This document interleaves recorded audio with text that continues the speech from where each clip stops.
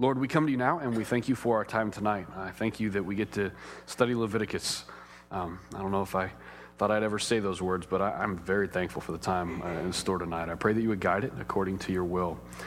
Lord, as we start a new pace in our study, I pray that you would allow us not to rush things. And while we know we can't cover everything, my prayer, Lord, is that you would allow us to not miss what you want us to see. And so as we study at a different pace than we have previously on Wednesday nights, my prayer is real simply that you would keep us in step with the Holy Spirit. As we prepare these teaching times, keep us in step with the Spirit. As we deliver during these times, keep us in step with the Spirit. In our conversation tonight with one another, keep us in step with the Holy Spirit. God, we are thankful that you are a holy God and that you call us to be holy and to live distinct lives because of that.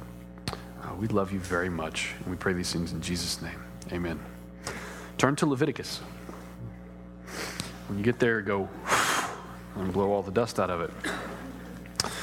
Turn to Leviticus. Now, I mentioned a new approach to our Wednesday night studies. Probably everyone's aware. I just want to take a second to explain what it's going to look like now. Previously, I came here in 2003, and since then on Wednesday nights, I've taught through Romans, Genesis, and Exodus. And so that's almost 10 years. So we're looking at like roughly 3 or 4 years per book. Now we're going to do Leviticus this week and next week, and then the following week will be in Numbers. So significantly different pace. But the reason we're doing that is this. Ben preaches slower than anyone on planet Earth, and so that's part of the reason. He preaches he calls it low crawling, in a manner where we go so slow, and it's really, really good because we don't miss details, and we get to see things in the Word that we would otherwise not see. So that's one part of it. The other part of it is that as we were looking at sort of the big picture of what do we hope for if someone joins Crosspoint and they're here, what do we hope for that they would understand in the canon as far as our studies go? And we've looked at using Wednesday nights for just kind of keep doing what we're doing. We've looked at doing topical studies, a prayer study, a fasting study, whatever. But we thought, as we prayed about it as a staff and as elders, deacons, we looked at it and said, let's look at trying to cover larger portions of Scripture in more of a survey-type study. So what that means is I'm not going to read all of Leviticus to you tonight and then spend 3 seconds teaching. I'm going to encourage y'all to read as we go. Because we're moving at a faster pace. It's a survey study. We're not going to be low crawling, but we're going to have like sort of a 30,000-foot view of the Word. And the schedule, if we can keep it, means that every 4 years, we will go through the entire canon of Scripture on Wednesday nights. So probably after the first 4, we might be done with Hebrews, but we will have gone on Wednesday nights through the whole canon of Scripture. So it's a good balance because we can take as much time as we need on Sunday mornings to really low crawl and dig into the text, but then on Wednesday nights, we kind of get a bigger picture. So a bigger picture of the entire Word. Now, this is also the first time that Crosspoint adults, youth, and children will all be studying the same things on Wednesday nights. The reason that's exciting is I'm hoping that that's going to facilitate more conversation in your homes, where you can go in with your kids and say, we studied Leviticus, you studied Leviticus, what'd y'all learn about? And y'all can have more conversations there and make connections to the Sunday morning teaching. We're just excited about just taking in more of the Word. And the challenge that it's going to be for y'all is I want to encourage y'all to read your Bibles, just a lot. You already are reading through Hebrews as we're going through Hebrews. Ben said on Sunday, read 2 Chronicles 6 and 7. So we're encouraging y'all to read through that. I'm encouraging you, if you can find the time over the next couple weeks, read through Leviticus. It takes 3 hours if you read it out loud slowly. If you're a fast reader, you could probably knock 2 hours off that. But it's well worth the time as far as we go. The other thing I want y'all to know is you don't have to read through the entire thing to be a part of this study. Because if you're sitting there thinking, all right, well, this will be my last time on Wednesday nights, I'm not going to do that. You don't have to read through all of Leviticus to be part of a Leviticus study or all of Numbers to be a part of a Numbers study and so on. We're going to teach it in a way to where we're going to take a big bird's eye view, and then each week we're going to have a scripture memory verse. That's right. The adults are going to have scripture memory verses every week. And that verse, what we're hoping to do is because of the way we're teaching, we're wanting to build on a knowledge of the Scripture to where we can go back. Okay, Genesis was a book of beginnings. Exodus was a book of being freed and being brought out of Egypt. And then Leviticus was what? And I'm hoping that y'all, by the time we're done, will say Leviticus 19:2. Our God's holy, we're called to be holy. And so that's our memory verse. So turn to Leviticus. The book itself is mainly made up of the instruction that God gave to Moses when the people of Israel were encamped at the base of Mount Sinai. Oh, that's no problem. I think you said sorry before it rang. Like, that was amazing. It was so fast. Well, you can tell them they disturbed you, but not us. We're fine. God gave a message to Moses and to Israel, obviously through Moses, when the people of Israel were encamped at the base of Mount Sinai. So they received the 10 Commandments, and then they spent about a year at the base of Mount Sinai. And that's what Leviticus is. So big picture, Leviticus is what they heard from God while they were at the base of Mount Sinai after they got the 10 Commandments. Okay? So that's what we're going to be looking at for the next 2 weeks. What did God say? The chapters break down, and we're going to look at that. But before we look at the chapter breakdown, I do want you to turn to Leviticus 19, verse 2. And it's not even the whole verse. It's just the second half of the verse that I'm wanting y'all to memorize and help your kids to memorize, because that's another thing we're doing. We're coordinating this through our classes so that everyone will look back and say, what's Leviticus about? And particularly here, you shall be holy, for I, the Lord your God, am holy. So let's read that out loud together, because that is going to be our place that we always go back to when we think back to our Leviticus study. So here we go. You shall be holy, for I, the Lord your God, am holy. That's our verse that we're going to use to remember what is Leviticus about. Now, as we study, we're going to look down into one particular area of Leviticus to understand what that means. When God says, you're to be holy, for I, the Lord your God, am holy. What are the implications there? What are we talking about when he says holy? Does he have any specifics in mind? So, big picture, chapters 1 through 7 describe the various kinds of sacrifices that people must make. Has anyone ever read through Leviticus? Okay. For those of you who have read through Leviticus, just throw out some words of what sticks out when you read through Leviticus. Laws. Detailed laws. Absolutely. What else?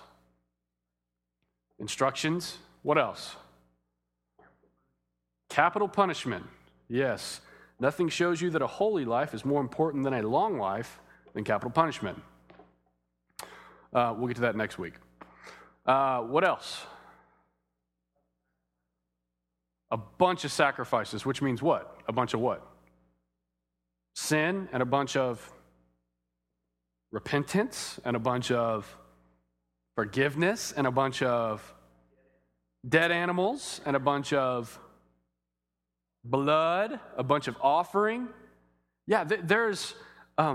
I was overwhelmed. I just kept thinking, blood. I have a journaling Bible that has these big margins so I can take a few more notes since we're going through the whole canon of Scripture in the study.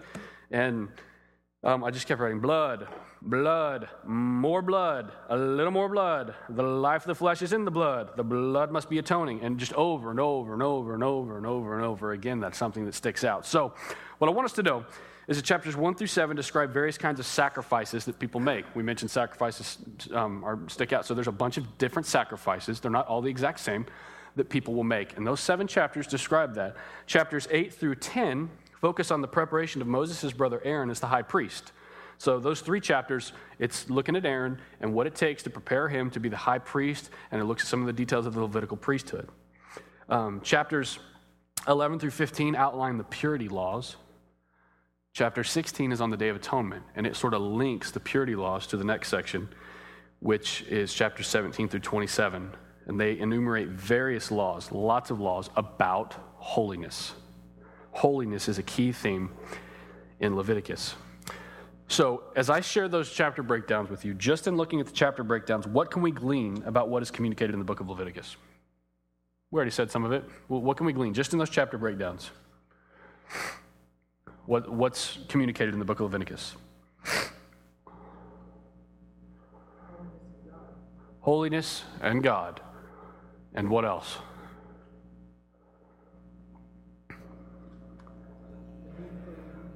Need for a redeemer, need for purity, the need for distinctness. So these are all things that if we go to 2 Timothy 3:16, anytime we study Scripture, we're going to go to 2 Timothy 3:16 because it says all Scripture is breathed out by God and profitable for reproof, correction, for training in righteousness, that the man of God may be competent and equipped for every good work. If we don't get this, we're to some degree incompetent and unequipped. So when I see this, I say, okay, what is God in his breathed out word wanting to say through Leviticus? And he's wanting to talk a lot about being distinct and being holy and being pure because he is holy.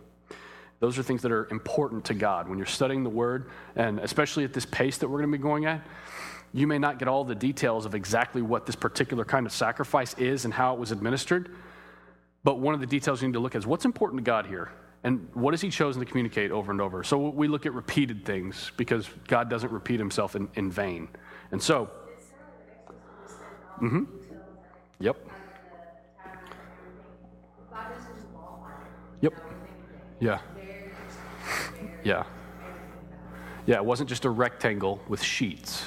It was like very, very specific to the cubit.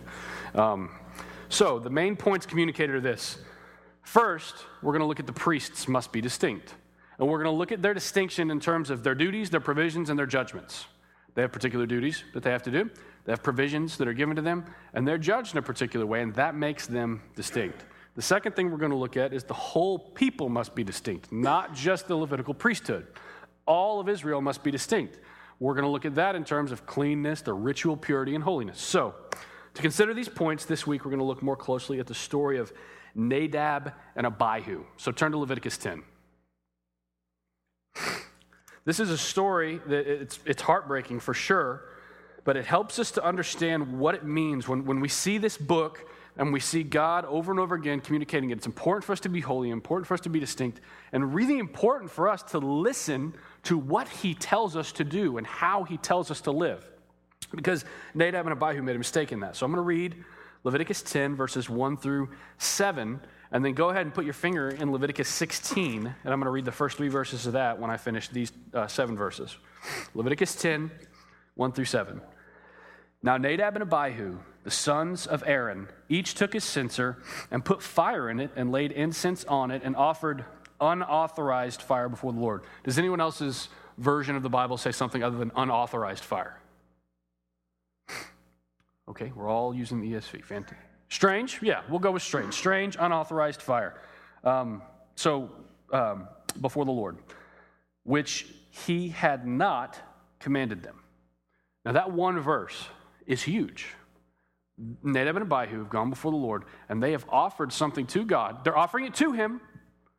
Dear God, we bring you this. We offer it up to you, but it's not what God commanded.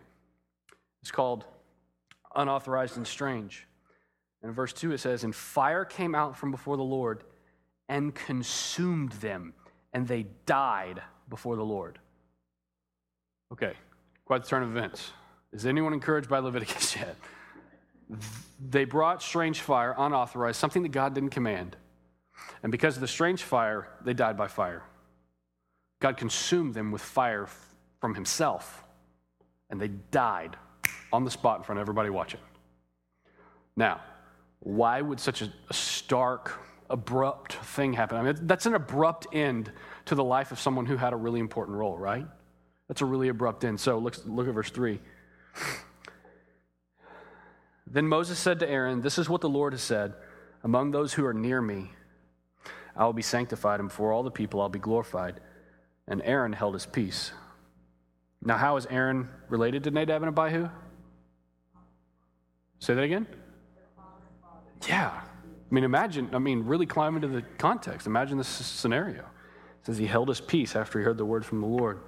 And Moses called Mishael and Elzaphan, the sons of Uzziel, the uncle of Aaron, and said to them, come near, carry your brothers away from the front of the sanctuary and out of the camp.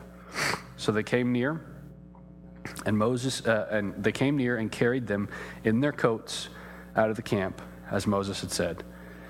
And Moses said to Aaron and to Eleazar and Ithamar his sons. Do not let the hair of your heads hang loose. Do not tear your clothes, lest you die, and wrath come upon all the congregation. But let your brothers, the whole house of Israel, bewail the burning that the Lord has kindled. Now this is a serious moment, a very, very serious moment. Their loved ones just died because they offered something that the Lord had not commanded to be offered. So, look at chapter 16, 1 through 3. The Lord spoke to Moses after the death of the two sons of Aaron, when they drew near before the Lord and died. And the Lord said to Moses, tell Aaron your brother not to come at any time into the holy place inside the veil before the mercy seat that is on the ark, so that he may not die. For I will appear in the cloud over the mercy seat. But in this way, Aaron shall come into the holy place. And then he goes into, with a bull from the herd for a sin offering, a ram for the burnt offering. He goes into the details. But God goes to him and says, I want to make it very clear how you are to approach me. And it's a sobering thing. It gets your attention. It's sad because we see death here because the wages of sin is death. And so this is a very serious point. In these verses, what is revealed to us about God?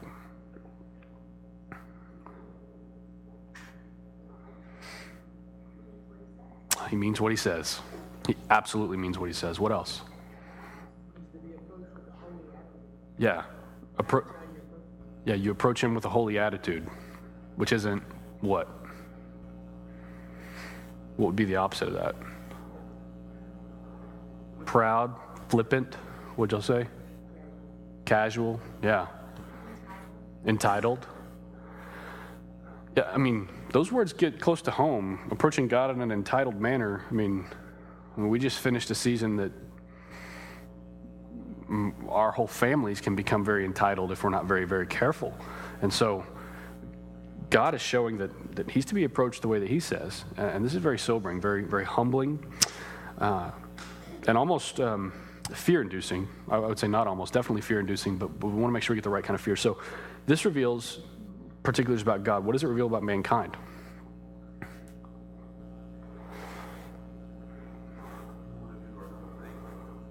Yeah, we want to do our own thing when it comes to God. That's how we roll when we're trying to be just independent from God. We want to do our own thing when it comes to God. So at the heart of God's people, I want us to see that God places a whole tribe of priests known as the Levites. So we have Israel. They've been led out of Egypt, delivered in an amazing way. We saw the plagues. We saw the Red Sea. We saw provision of manna.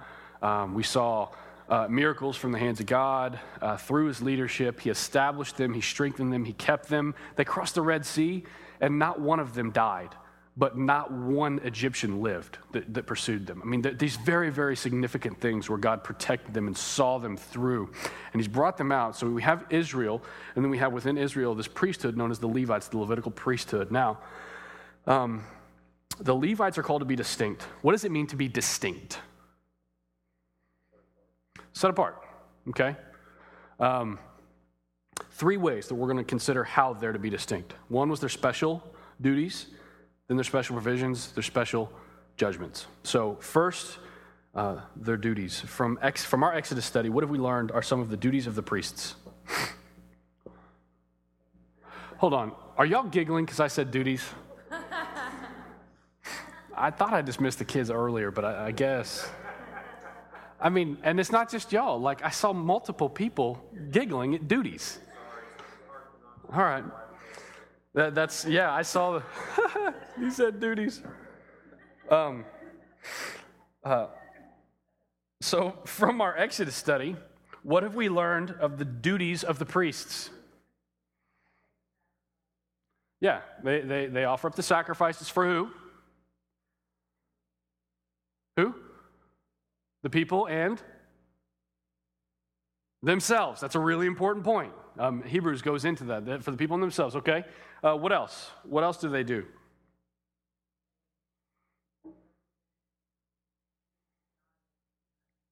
Yeah, they represent the people to God and God to the people. Yeah.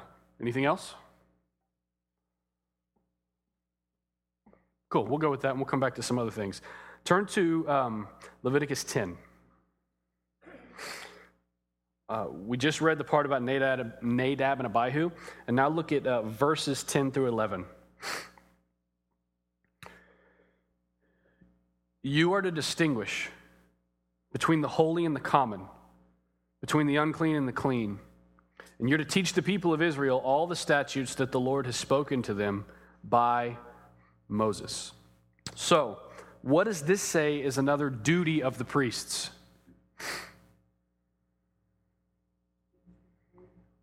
Distinguishing between what's holy and what's not holy. What's another way of saying that?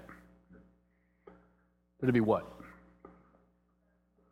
Serving? Discerning? Okay. So what are they doing when they go and sit with people and they help them to distinguish between what's holy and what's not holy?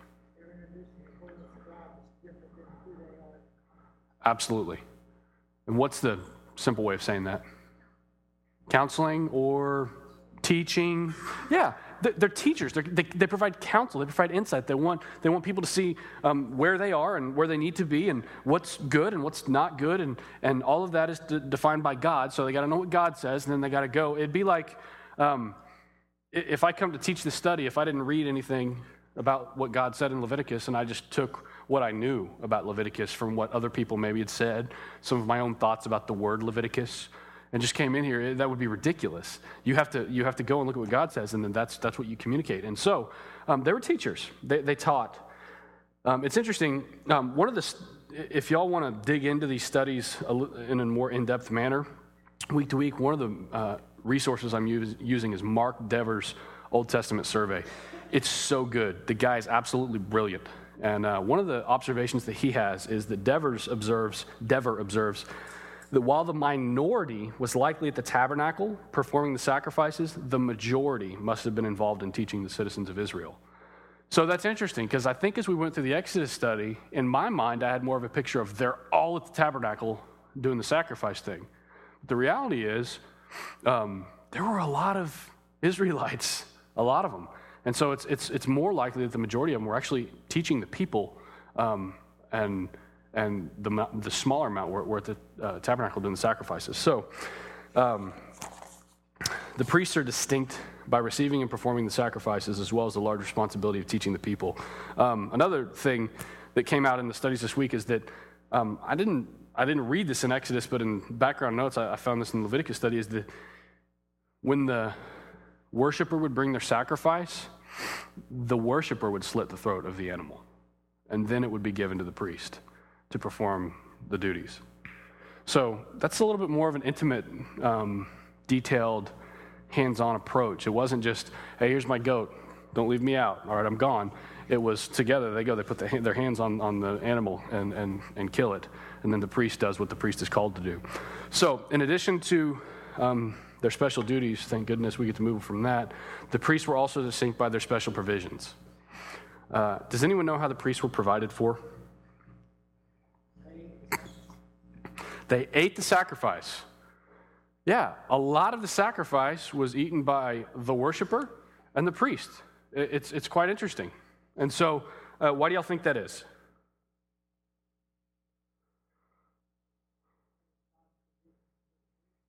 Yeah. And why do you think God would provide for them in such a manner?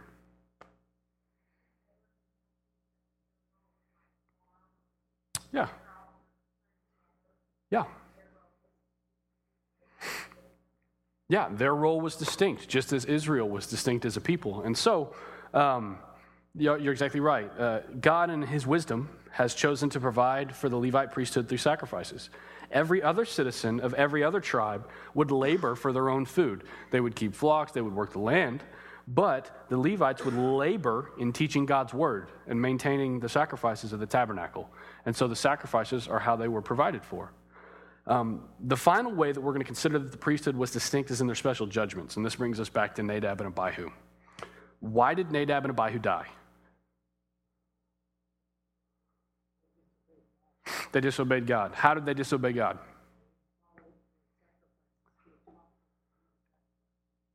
Yes, they did not follow what he had taught them. They took their own approach. So, on what terms are we allowed to approach the Lord? His. Short answer, sweet, his. We don't want to say anything else. Don't want fire to come down and consume us. His ways. That's how we're allowed to approach the Lord. My question is, what are his terms for us today? Through Christ alone. Yep. You repent. It's through Christ alone. What are some other details about the way that God has commanded us to approach him today? Yeah. Broken, contrite heart. How else? As his child. We approach him as our Father, our Heavenly Father. What else? Say that again. Boldly. Wait. Man, this is getting a little more complicated. Boldly. Why would we be able to approach him boldly? Why would he say that? Because of the work of Christ. The work of Christ is really, really important to Christians. It seems silly to have to say that, but the work of Christ is really, really important to Christians. It's not just about getting our stuff in order where we feel like, well, I'm not as bad as someone else, or I pray as much as I think I need to. The work of Christ is hugely significant. That's the only way that we can approach him boldly. What else? What are some other details about how God allows us and commands us to approach him?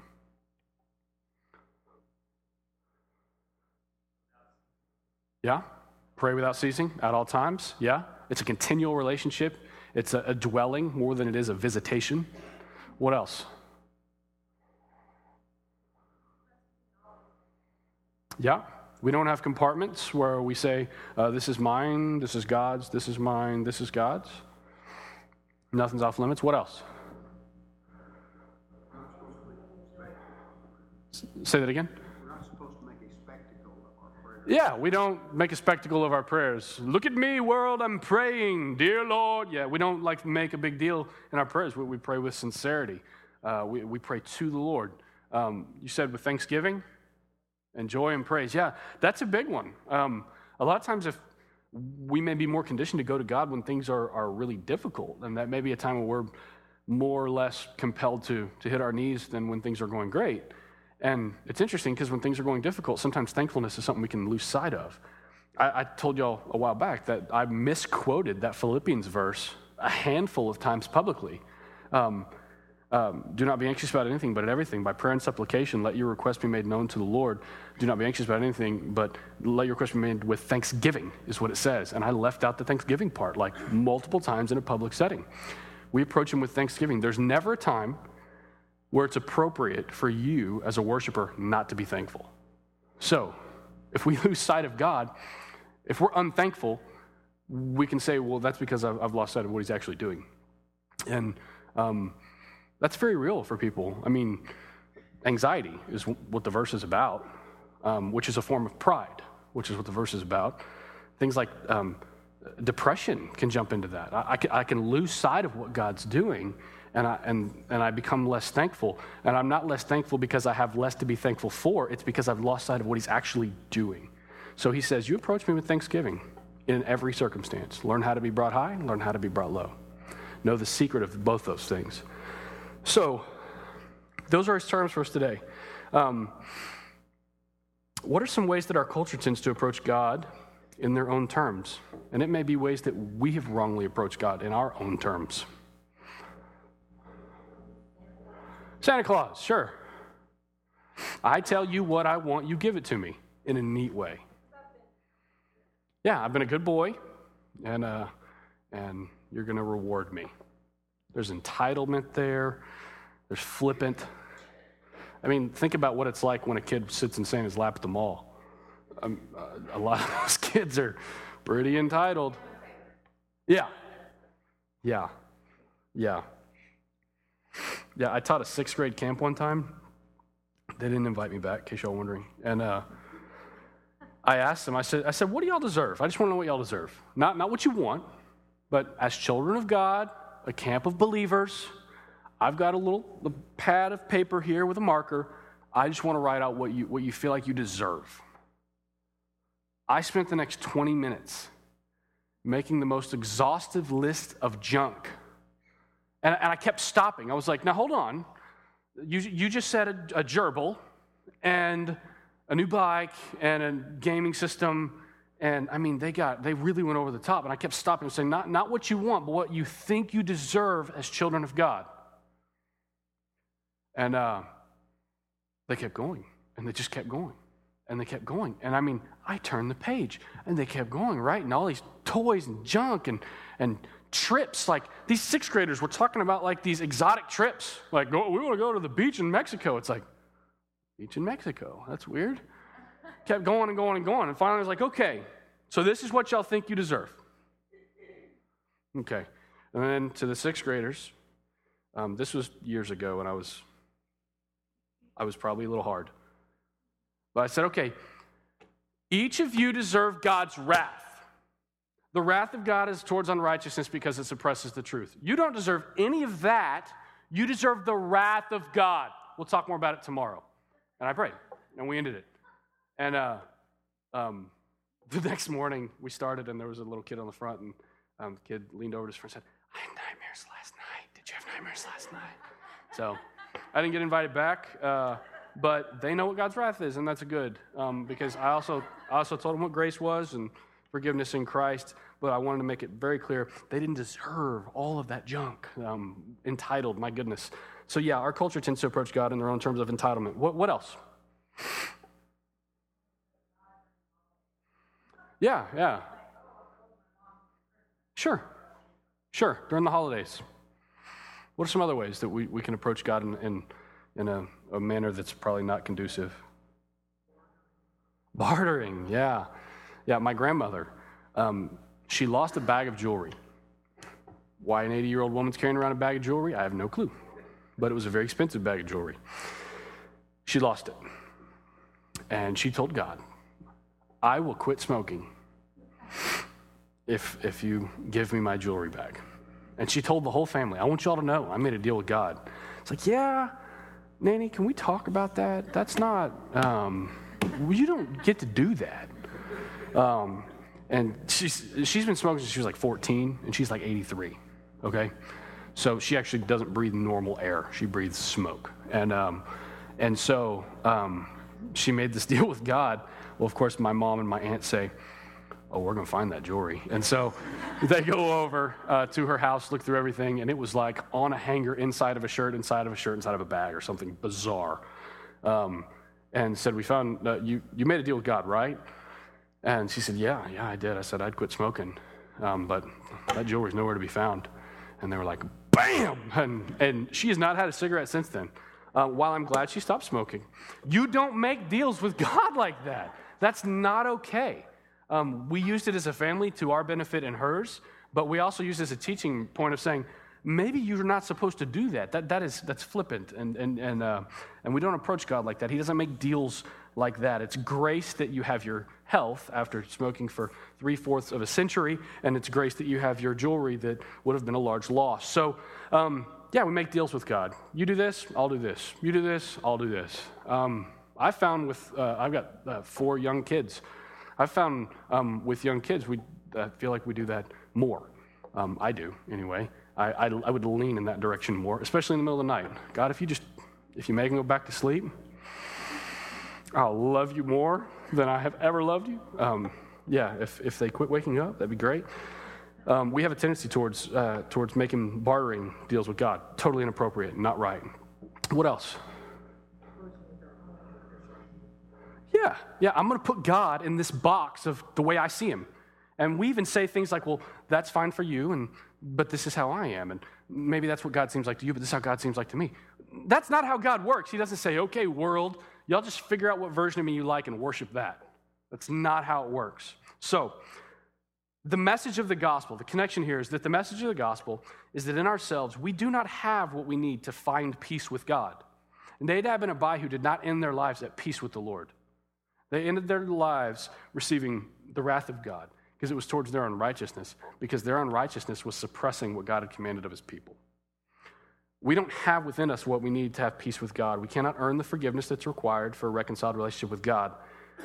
We look outside of ourselves to Christ, and we look to God for the ways that he allows us to be his children. What that means is that we're not allowed to simply call ourselves Christians and act as we wish. We prove that we're Christians by acting the way he wishes. So, I'm hoping that's convicting for everybody. I'm sitting here teaching this and thinking, Lord, please don't consume me with fire. I have stepped out of line so many times. I've called myself a Christian, and I've operated on my own terms and been flippant about it. And it's arrogant, and it's sinful. And if not for Christ, I'd die in that sin, an eternal death. So we don't have what we need to have peace with God and to make peace with God. Worshiping the one true God is a very serious thing. That's one of the big points in Leviticus. Worshiping the one true God is a very serious thing. He wants everyone to know all the other gods you ever worshiped, this is completely different. This is nothing like worshiping those gods and the carvings and the nature gods. This is nothing like that. He wants us to see worshiping him is completely different, and it's a serious thing. And the priests were dealing with serious matters, so they would be seriously judged. That's one of the ways that they were distinct. Turn to 1 Peter 2:9. Got about 10 minutes left, and in those 10 minutes, we're going to look at the call for the nation to be holy, not just the priesthood.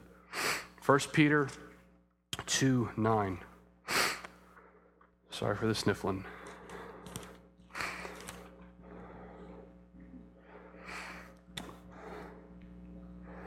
1 Peter 2:9 says this, "But you are a chosen race, a royal priesthood, a holy nation, a people for his own possession, that you may proclaim the excellencies of him who called you out of darkness and into his marvelous light." Now, according to these verses, now the question is specific. According to this verse, what does it mean to be a royal priesthood for us today? It means we are what? There's a few words in that verse that describe what we are. Chosen. What else? Yeah? Holy. What else? Special. Out of darkness. Possession. What else? Proclaiming. Exactly. That's what it means to be his children. That's what it means to be a priesthood for us today.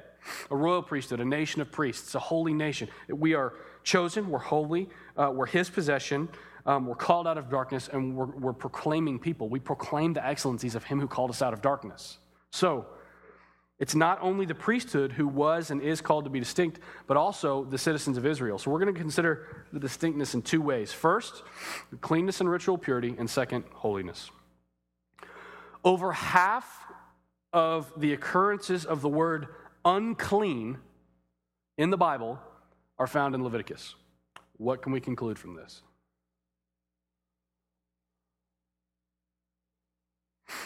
It's not a trick question, like at all.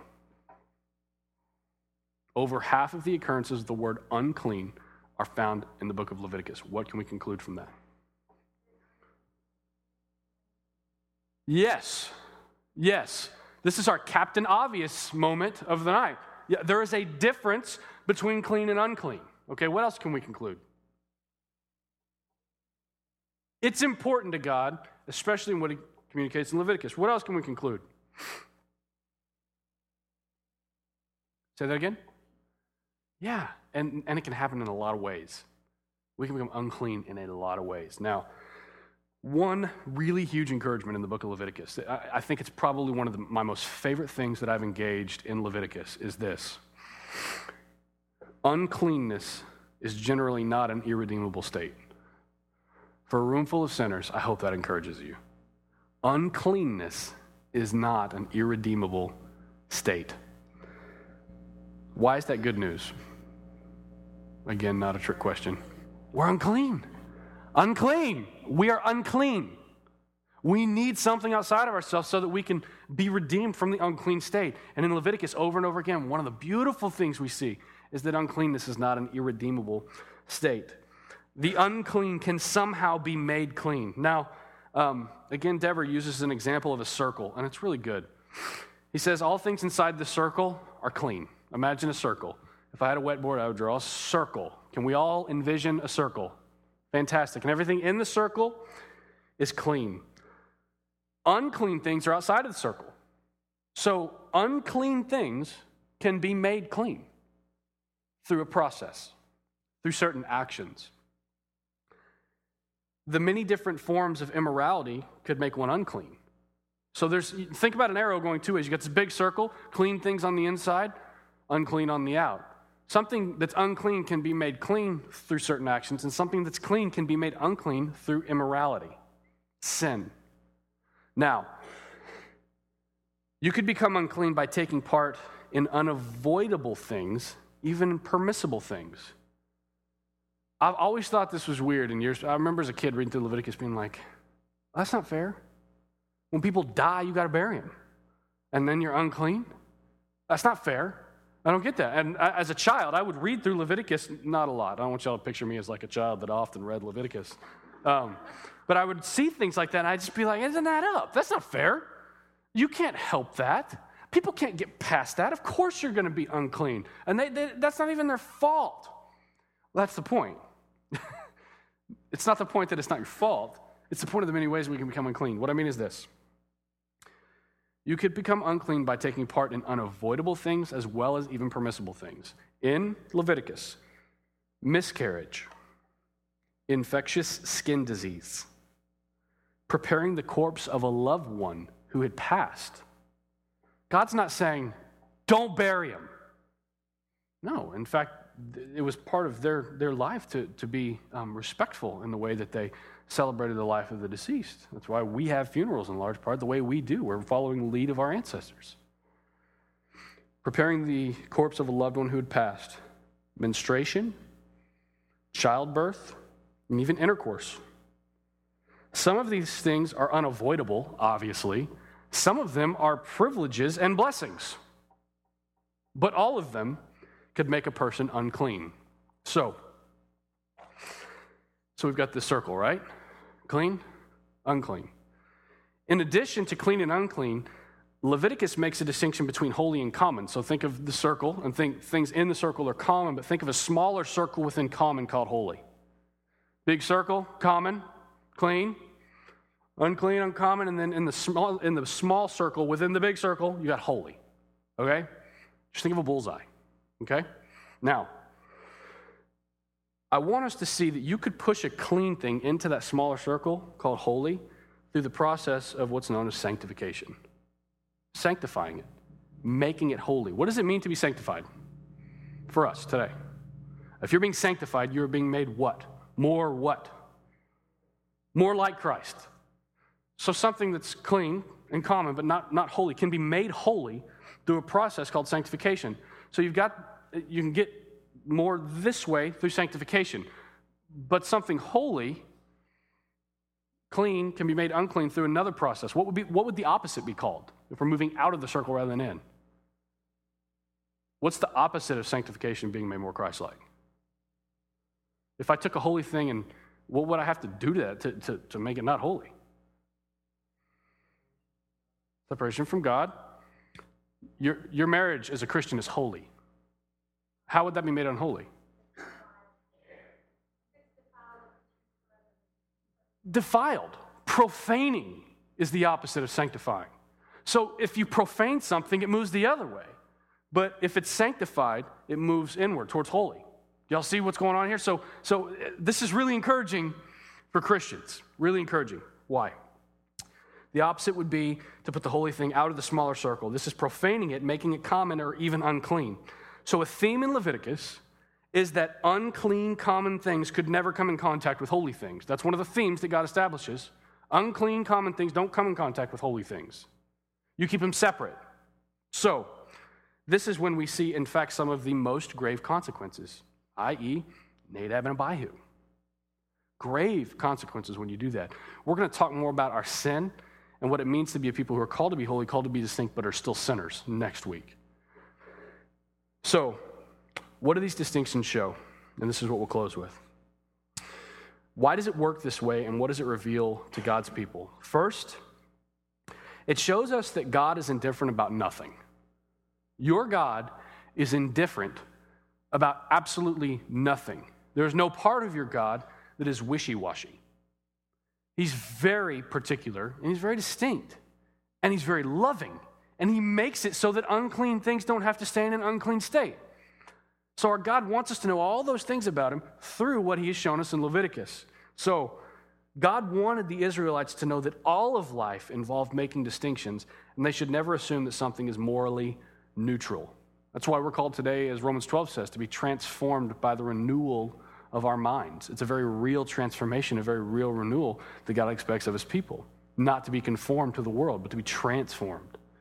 The second thing that we see here, why the distinctions, why does it work this way, what is God revealing to his people, is it shows us that God cares tremendously about how he is worshiped. And he refused to allow his people to worship him in the way surrounding nations worshiped their false gods. There was to be no confusion there. He is distinct. He is holy. He calls his children to reflect his character. So God's concern for holiness becomes even more evident in that last half of Leviticus. Remember, 17 through 27, roughly half the book, enumerate the many different laws about holiness. God's people are called to exercise genuine. I'm going to summarize chapter 7. Sorry. I'm going to summarize chapter 17 through 27 like this. God's people are called to exercise genuine and transparent concern for honest weights, fairness. God's people are called to be fair people. God's people are called to exercise genuine and transparent concern for the poor, for the blind, for the deaf, for the elderly, and even fairness in the law, especially toward foreigners.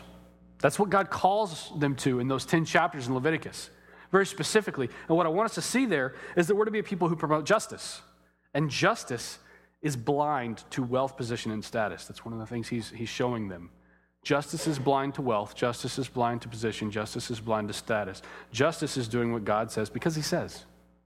Now, Leviticus also contains Jesus' most mentioned verse. Does anyone know what that is? He mentions it on the Sermon on the Mount. Most mentioned verse that Jesus has shared.